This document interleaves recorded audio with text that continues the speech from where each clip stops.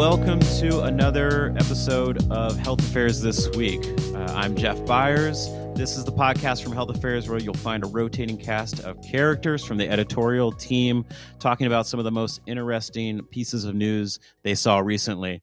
And sometimes we have some special guests, as is the case this week. With me today, I have the founder of digital health news and market research publication, Exits and Outcomes, Brian Dolan. Brian, welcome to the show. Thanks, Jeff. Great to be here. Yeah, and so one of the things that caught my eyes recently was the Wall Street Journal's report on the headline is Apple struggles in push to make healthcare its greatest legacy, and that's from Rolf Winkler. And you know, you are one of the original digital health reporters. You're the founder of Moby Health News. And I thought, what better person to help make sense of this than Mr. Brian Dolan? So Apple's been doing a lot of healthcare plays. We've been hearing a lot about tech giants trying to push into healthcare. Historically, what has Apple been trying to accomplish with its healthcare plays? Yeah, it's a great question. I mean, there's quite a bit of history there. I think I could probably pick out a few highlights, but I would argue that Apple's interest in health and healthcare probably started back in 2010. It's almost 11 years ago now. And, that was when the iPad came out, and that device ended up being wildly popular with physicians. And that must have caught the attention of Apple. I know they made more of a concerted effort to start selling those into healthcare systems. And, the popularity of that device among physicians, I think, also inspired a lot of the early digital health companies at the time to start creating software for the iPad for physicians and other providers to use. So that's kind of where it started. It was around that same time that the FDA was trying to figure out how to regulate mobile medical apps. And so part of that, we know now, there were a lot of these behind the scenes, quiet conversations that Apple was having with the FDA and phone calls, and many, many emails were exchanged between 2013 and the next 5 years. And those early years, it was really all about how can the FDA regulate this software that's acting as a medical device? And also, I think, what role does Apple play as something of a gatekeeper pre-FDA? How do they regulate, in effect, the App Store to make sure the software that they're distributing from third parties is following a certain set of rules? And some of those rules are going to be specific to the world of healthcare. And so that's kind of where it started. And I think in those relationships with the FDA, it started pushing them to think more about software for healthcare and software for health. And there's a series of launches sort of in the midst of those conversations with the regulator. Starting in 2014, they launched their health app. So they have a native health app, as well as Health Kit.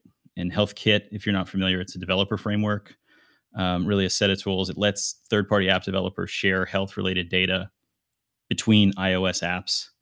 And then sort of the companion to that was an actual app that Apple simply calls Health. And that's a native app on Apple devices that displays some of that health and fitness data that's collected by the devices and some of those other third-party apps. And there's two other of these kits that I think people, if they're following Apple closely, probably know. The following year in 2015, they launched Research Kit, which I would argue is probably one of their more successful health launches. And this is an open source software framework.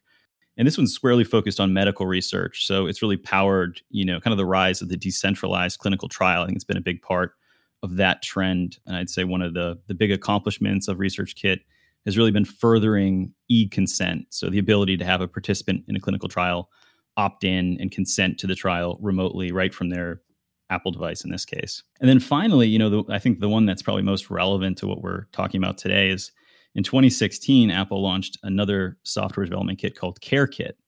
And again, this was a developer framework. It was really to help third-party app developers create apps that are, not so much health focused, but really medically focused. And so these would include care plans. They would include, more symptom trackers, less sort of health and fitness tracking.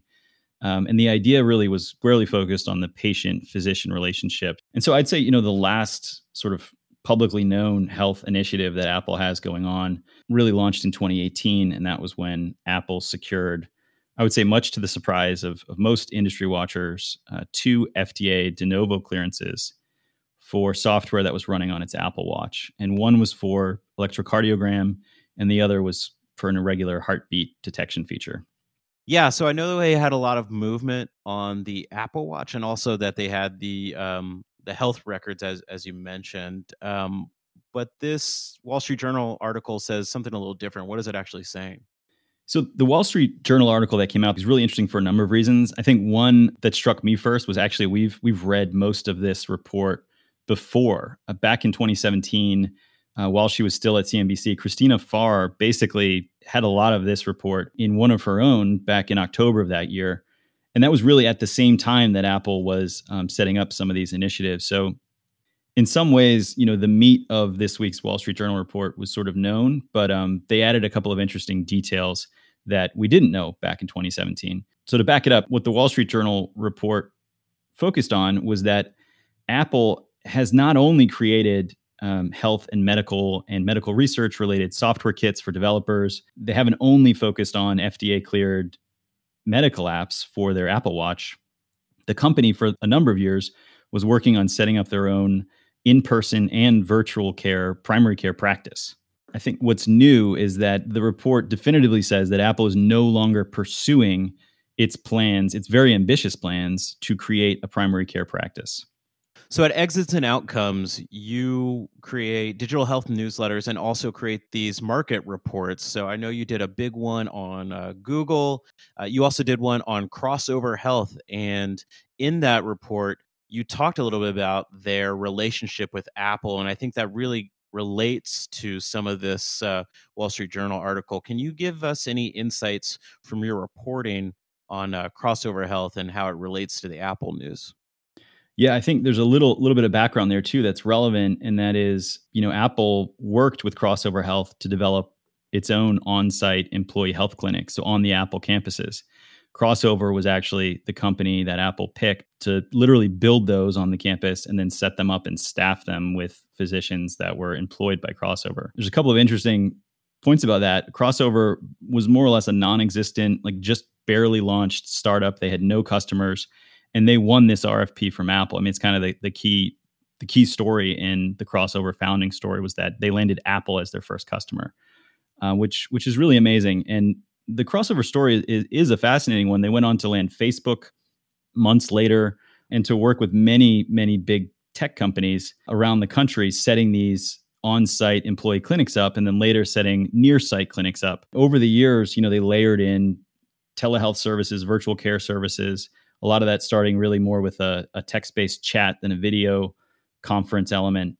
So one of the things we learned back in 2017 when we first heard that Apple was considering setting up its own primary care practice was that they had actually spent a few months considering an acquisition of their partner, Crossover Health. So they were going to take this company over and assumedly, again, continue the business of Crossover and roll out primary care clinics and virtual care clinics across the country, likely in partnership with other big employers. And around the same time, this is again according to CNBC's reporting back in 2017, they had similar talks with One Medical, which of course is now a public company. So it's kind of fascinating that Apple spent this period again back in 2016, 2017, really weighing whether or not they wanted to transition into health services and into primary care. And what the Wall Street Journal again is really laying to rest is that those plans are no longer in the works, and Apple is instead going to focus on the Apple Watch, really kind of positioning it more as a medical device company that creates FDA-regulated software for their device. Here at Health Affairs, we have a lot of people interested in health policy. For anyone that knows me, they know I'm all business. So this is a little bit more of a business topic and story, but you bring up something really interesting about the state of digital health, where you said Crossover is on the verge of IPO. For anyone that's listening, what is the actual state of digital health and where it is from its maturity? Yeah, it's a great question. I've been writing about this since 2008, 2009. And over the course of that time period, there's been many starts and stops and starts again. And I would say right now, I mean, there's just been this wave of exits in the space, many companies IPOing or being acquired by SPACs and becoming publicly listed. And, that's exciting, I think, for those that are investors and for the entrepreneurs themselves. But I think from my standpoint, it's also super interesting to now start to see how these companies are actually doing. They're publicly listed. They're sharing a lot more information. How much traction do they have? How many patients are they actually serving? So I think in 2021, digital health is mature on most fronts. I think from a regulatory perspective, many of the policies around the regulation of software as a medical device are fairly well understood. There's at least an idea of where it's going in the next few years.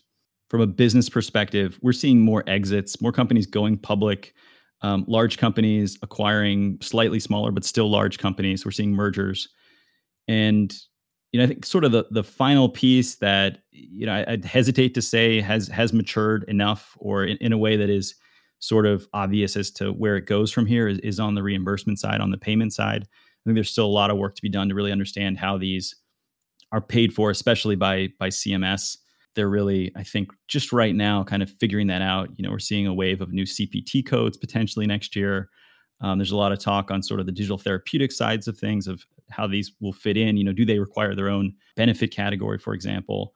And so I think that piece of it still has a ways to go. But on most other fronts, it's incredibly mature, and companies have really grown up. I mean, it's not 2012 anymore. Great. And so to kind of bring this home, you recently just published the large report on crossover health. What are you working on?